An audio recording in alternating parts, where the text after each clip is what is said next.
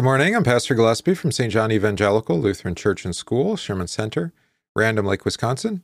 Good to have you with us here today for the Congregation of Prayer, a guide for daily meditation and prayer around God's Word on this Thursday, April 7th, 2022.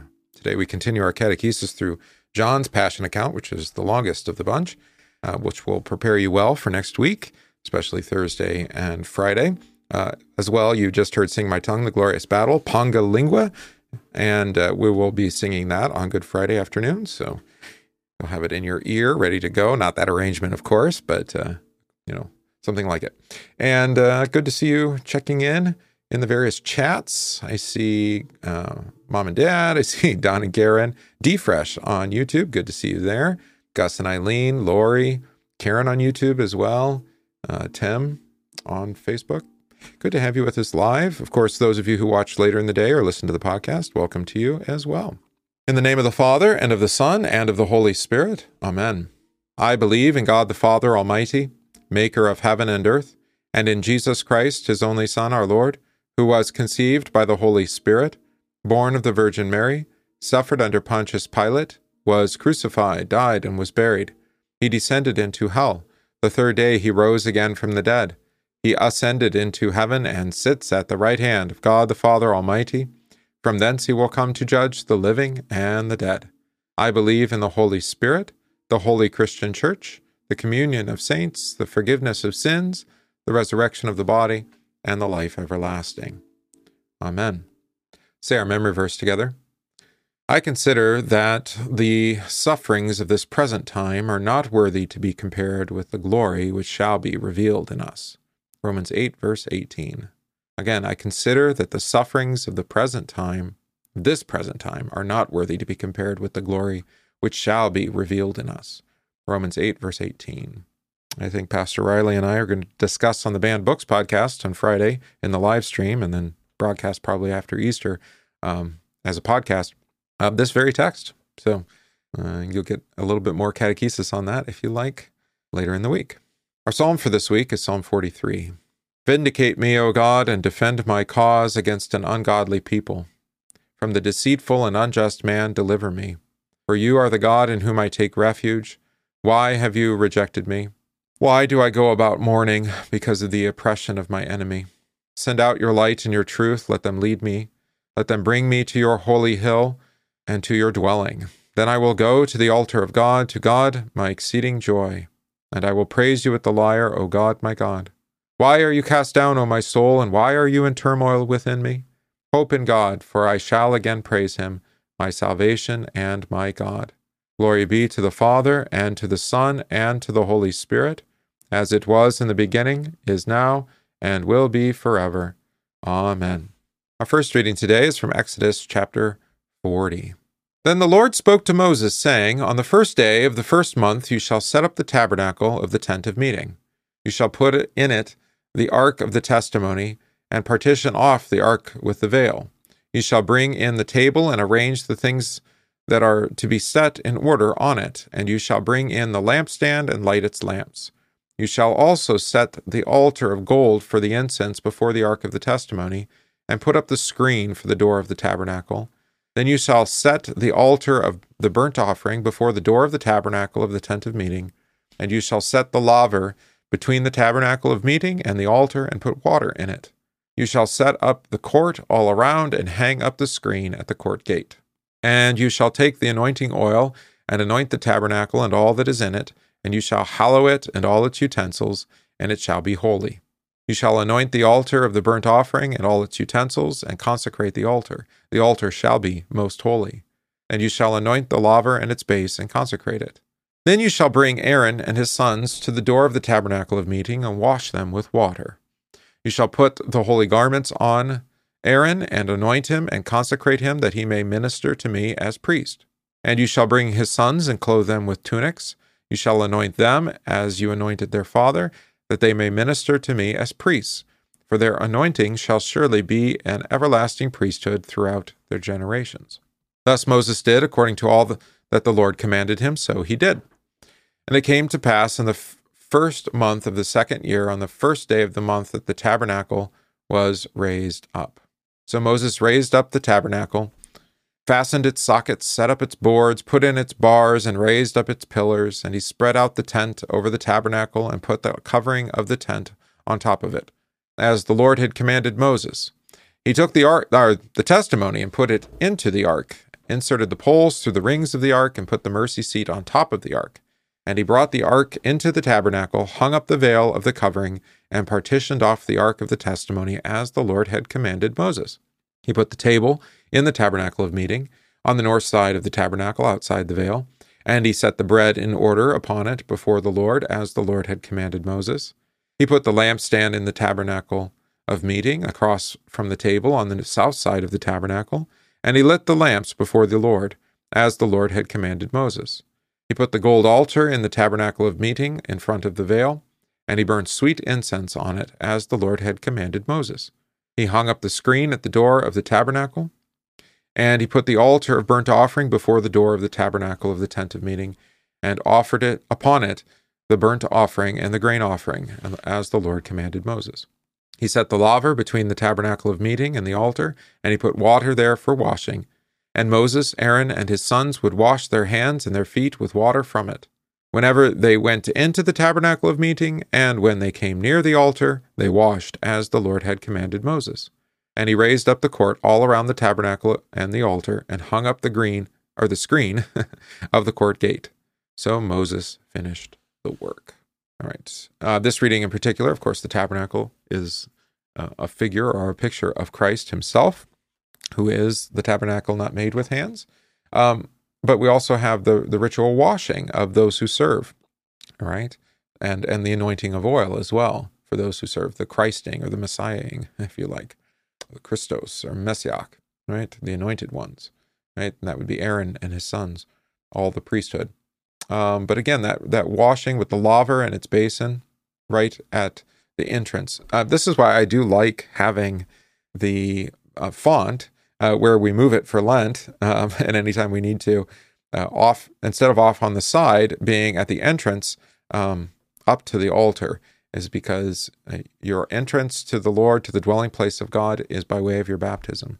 Another fitting place would be if we ever did some renovation, maybe taking out some of the carpet and putting in maybe a nice stone floor or something, would be to put the font at the center of the church on your way up, or even at the entrance, underneath the balcony, and have that font ready and accessible at all times. Yes, lots of mention of water and curtains, and of course the curtain being torn in two. All has been revealed, exposed in Christ for our benefit. All right. So then our reading for catechesis today is from John 13. This is in part the reading for Maundy Thursday, so for next Thursday. Now, before the feast of the Passover, when Jesus knew that his hour had come, that he should depart from this world to the Father, having loved his own who were in the world, he loved them to the end. And supper being ended, the devil having already put it into the heart of Judas Iscariot, Simon's son, to betray him, Jesus, knowing that the Father had given all things into his hands, and that he had come from God and was going to God, rose from supper, and laid aside his garments, took a towel, and girded himself. After that he poured water into a basin, and began to wash the disciples' feet, and to wipe them with the towel with which he was girded. Then he came to Simon Peter, and Peter said to him, Lord, are you washing my feet? Jesus answered and said to him, What I am doing you do not understand now, but you will know after this. Peter said to him, You shall never wash my feet. Jesus answered him, If I do not wash you, you have no part with me. Simon Peter said to him, Lord, not my feet only, but also my hands and my head. Jesus said to him, He who has bathed needs only to wash his feet, but is completely clean, and you are clean, but not all of you. For he knew who would betray him, therefore he said, You are not all clean. So when he had washed their feet, taken his garments, and sat down again, he said to them, Do you know what I have done to you? You call me teacher and Lord, and you say, Well, for so I am. If I then, your Lord and teacher, have washed your feet, you also ought to wash one another's feet. For I have given you an example, that you should do as I have done to you. Most assuredly I say to you, a servant is not greater than his master, nor is he who is sent greater than he who sent him. If you know these things, blessed are you if you do them. I do not speak concerning all of you. I know whom I have chosen, but that the scripture may be fulfilled. He who eats bread with me has lifted up his heel against me. Now I tell you before it comes, that when it does come to pass, you may believe that I am he. Most assuredly I say to you, he who receives whomever I send receives me, and he who receives me receives him who sent me. All right, so there's the reading. Chris asked a question, and we can just step back for a moment, which is that she asked, there were 2 curtains, all right? Yes, the tabernacle is a little bit interesting because it doesn't have a roof. Remember the pillar of fire and the pillar of cloud? How would you have a pillar of fire and cloud that could be seen if there was a roof over the tabernacle? Yes. So there's the inner curtain. I'm trying to find a good picture of this. Images. Yeah, there's a pretty good one. This is a reproduction of it, but that will work just fine. Let me put it up on the screen for you. That's not it. Desktop. There we go. All right, so you can see it here. Let's see if I can make it bigger. Oh, yes, there we go. So this is a reproduction, but you get the basic idea. All right, I don't know where this is. Looks like Israel, maybe. Although there's an RV outside. All right, so you see the curtain to the most holy place, and that has the roof over it. That's where the Ark of the Covenant would be laid, right? You have the laver, the basin. You see that towards the middle. Then you have the brazier, where you would offer the burnt sacrifices. And so there's multiple. And then, of course, there's the inside the tabernacle is another curtain, and that's where the ark is, right? So there's the outer curtain and the inner curtain. In a sense, the perimeter is also kind of a curtain of a sort, right? I see the plastic chairs in the reproduction.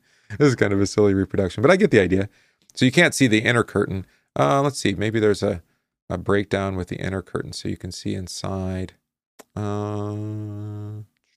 Yeah, none of them are showing the inside. Oh, here we go. This one does. There you go.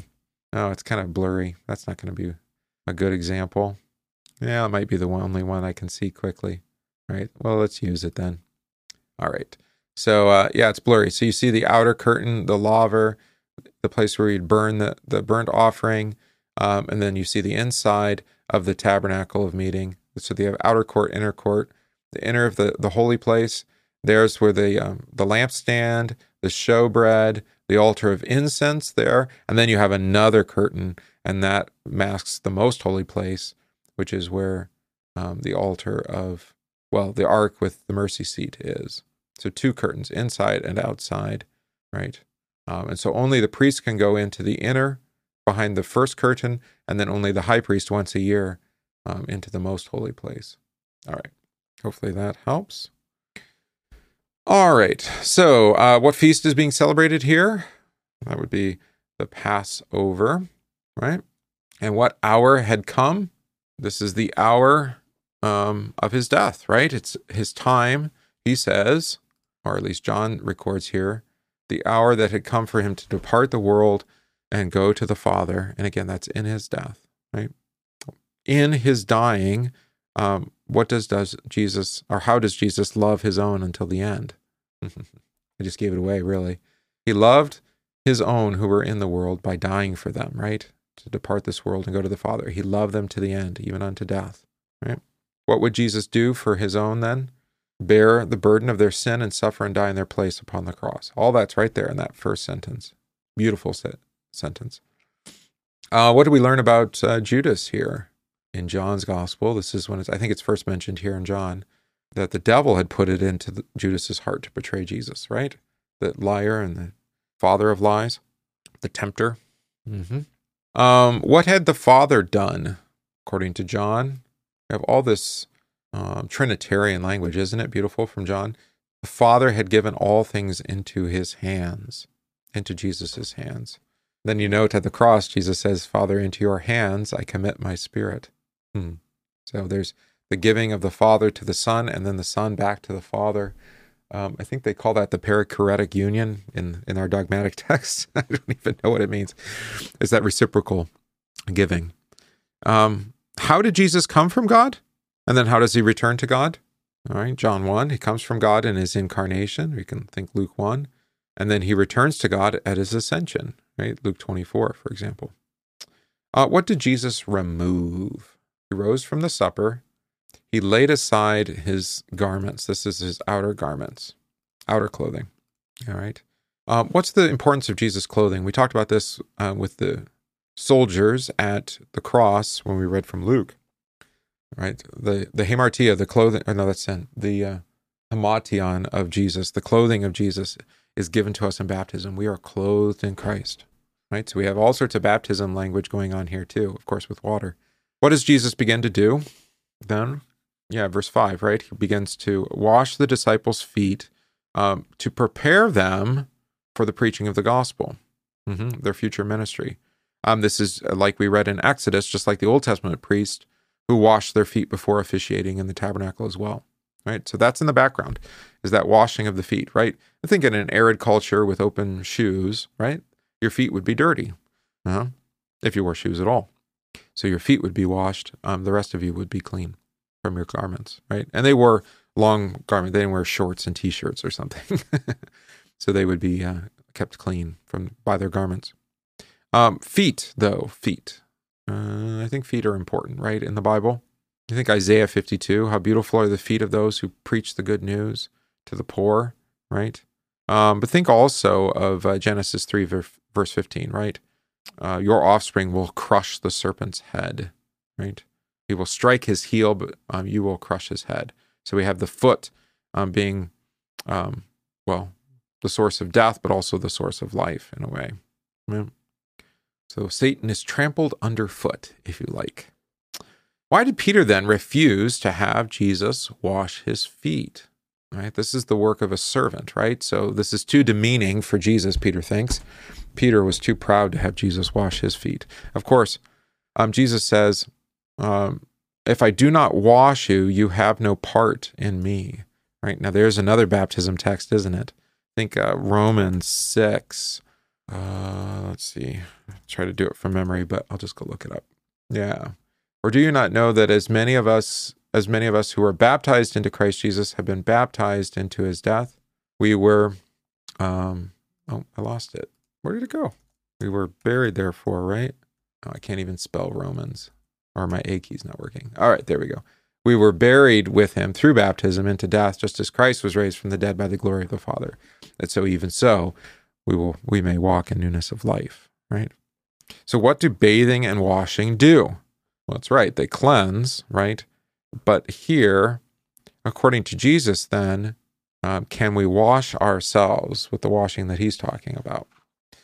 The answer is no, right? You see that here in verse 10. He who has bathed needs only wash his feet and is completely clean. You are clean, but not all of you, right? How does Jesus give us a bath? We saw this on Sunday with Carson John, right? Yeah, through baptism, Jesus cleanses us. How does Jesus wash those who have been bathed? Again, baptism, but washed in the blood of Jesus for the forgiveness of sins, right? All of that's in the background here. Beautiful baptism text. Why was the betrayer not clean then? He didn't believe, right? Along with faith, which trusts this word of God in the water. For without God's word, the water is plain water and no baptism. Remember Luther's catechism, right? So here, he didn't believe, so he doesn't receive the benefit of the washing. That is the forgiveness of sins. Of course, what connects all the water stories of the Bible, whether it's Nicodemus or this washing of the feet? Finally, it's in John 19, which we'll hear next week, which is the blood and water flowing from the side of Jesus. In verse 14, what is Jesus instructing the disciples to do? You also ought to wash one another's feet. What is he talking about? Yeah, he's talking about preaching forgiveness of sins, which is yours in absolution, absolution being the announcement of what is yours in baptism, right? So this is the apostolic ministry. It's being set up here. It's an office of service, all right? A service in proclamation of God's word, but especially the word of forgiveness, the gospel, forgiveness of sins in Christ Jesus, absolved, washed clean in baptism, fed with his bread and wine. Verse 16, he says, a servant is not greater than his master, nor is he who is sent greater than him who sent him, right? So who are the servants and messengers who are sent by Jesus? Disciples and pastors, right? apostolic ministry, who has sent Jesus, the Father, right? So we have this ordering. And then we have the betrayal here. Of course, I do not speak concerning all of you. I know whom I have chosen, elected, right? But that the scripture may be fulfilled. He who eats bread with me has lifted up his heel against me, right? This is from Psalm 41. It would have been a good psalm for Good Friday, but I kind of already planned Good Friday evening. We read quite a bit from the Psalter on Good Friday evening. An evil disease, they say, clings. Well, let's go back one more verse. Verse 7. All who hate me whisper together against me. Against me they devise my hurt. An evil disease, they say, clings to him. And now that he lies down, he will rise up no more. That's his burial. Even my own familiar friend in whom I trusted, who ate my bread, has lifted up his heel against me. Again, the heel. But you, O Lord, be merciful to me and raise me up. All right. So Psalm 41, again, the heel is mentioned again. The same foot that can bring the good news, the same foot that crushes the serpent head and tramples serpents underfoot, can also be raised against Jesus. Judas's heel was lifted up against Jesus, whose heel would then be bruised and when crushing the head of the serpent. What's Jesus talking about here in verse 20? Most assuredly, I say to you, he who receives whomever I send receives me, and he who receives me receives him who sent me. So it's a beautiful, you might even call it a chain of command or authority, right? But it goes like this. I mean, remember, this is about baptism. This is about forgiveness of sins, right? So when we hear the preaching of forgiveness of sins for the sake of Christ from those whom the Lord has sent us, we can be certain that we're hearing the voice of Jesus himself. And thereby, having heard the voice of Jesus, we are hearing the voice of the Father. Because Jesus is the voice of the Father, right? He is the Word from the Father, now in flesh appearing, as the hymn goes. Christmas. This is really, I would say, this text is so rich. John's gospel is beautiful. This is an important gift and really a promise for the church, right? It's a promise here, right? That we can be certain that Christ is present, Jesus is present with his church in the office of the holy ministry, the pastoral office, whenever his word and sacraments are faithfully preached and administered. That is according to his command. Right? It's just as if Christ himself, it is Christ himself, who is present, preaching, teaching, administering his sacrament. This is why I've encouraged you to be faithful in your study of the scriptures. It's okay to push back on what I say here on the devotion or what I preach from the pulpit or what I say in Bible class, because my duty is to be faithful to God's word.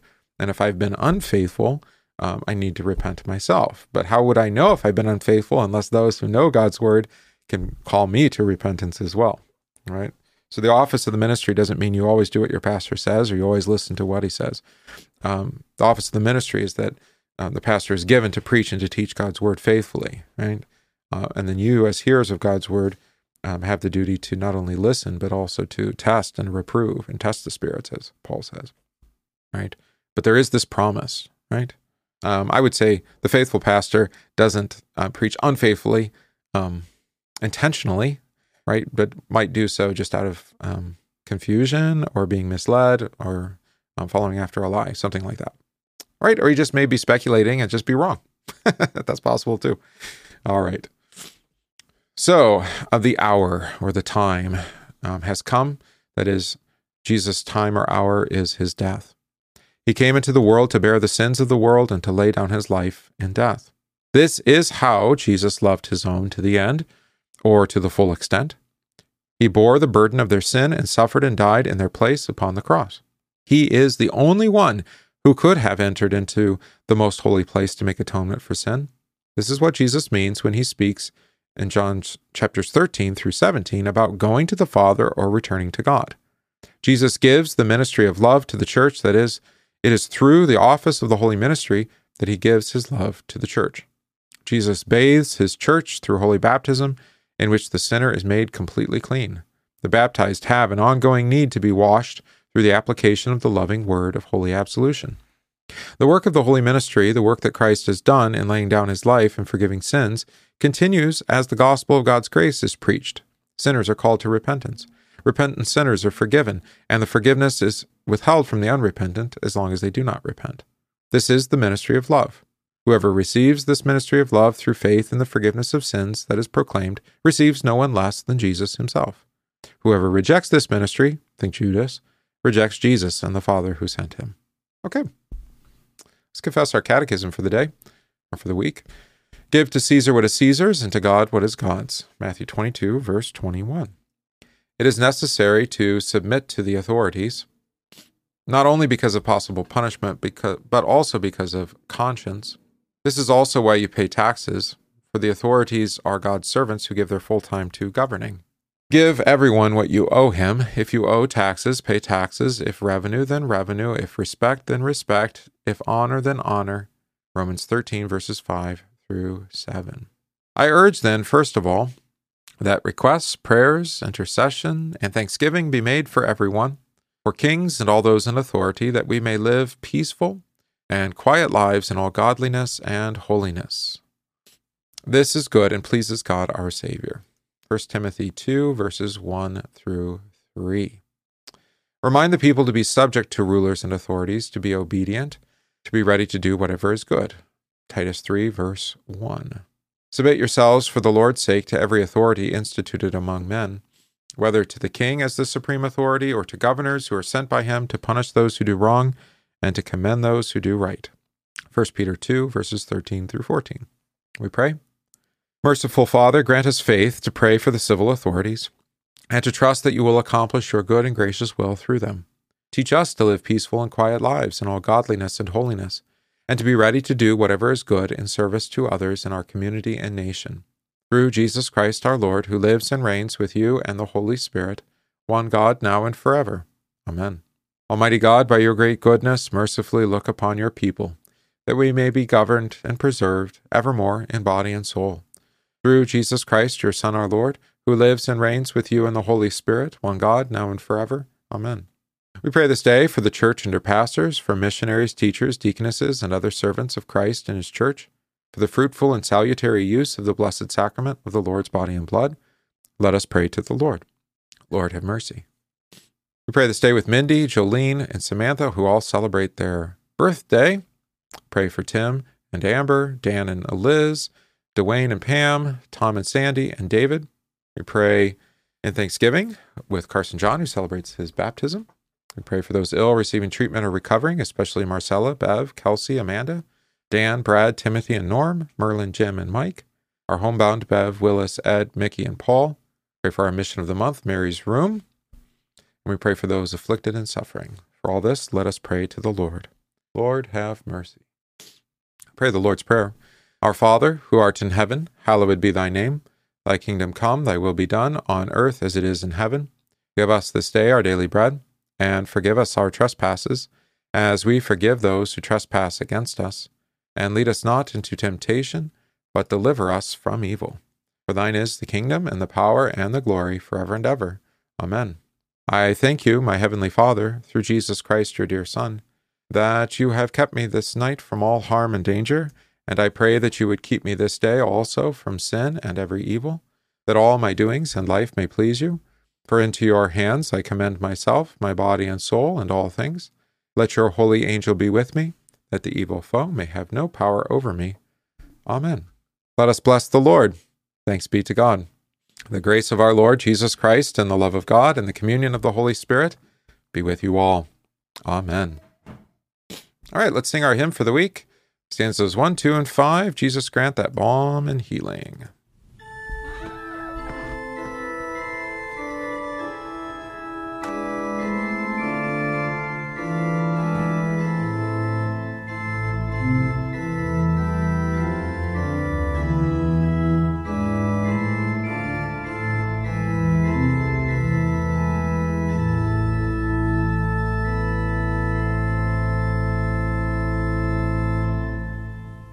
Jesus, grant that balm and healing in your holy wounds I find. Every hour that I am feeling pains of body and of mind, should some evil thought within tempt my treacherous heart to sin, show the peril, and from sinning keep me from its first beginning.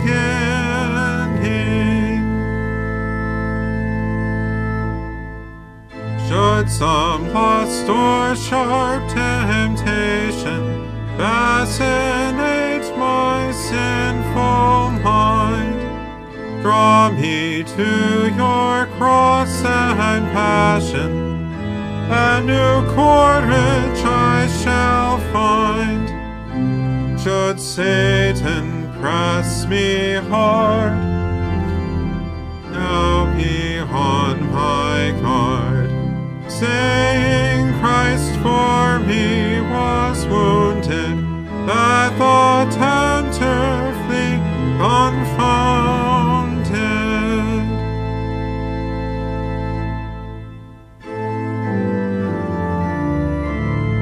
And Tower, grant that in your death I trust, knowing that has lost its power, since you crushed it in the dust.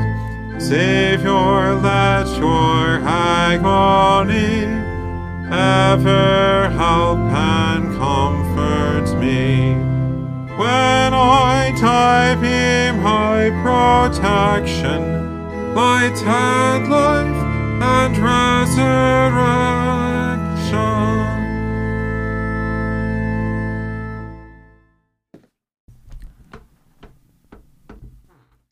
All right, very good. Glad to have you with us here today for the Congregation of Prayer. Come to you each morning at 9 a.m. We pray as a congregation together through God's Word so that He would build us up in faith and in love, faith in Him and love toward one another.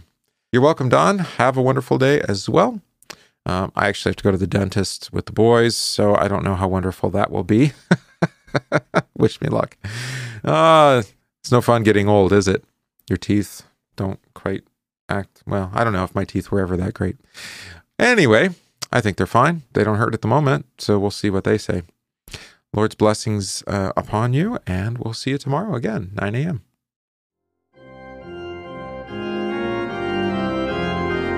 We thank you for listening to this podcast from St. John Evangelical Lutheran Church, Sherman Center in Random Lake, Wisconsin.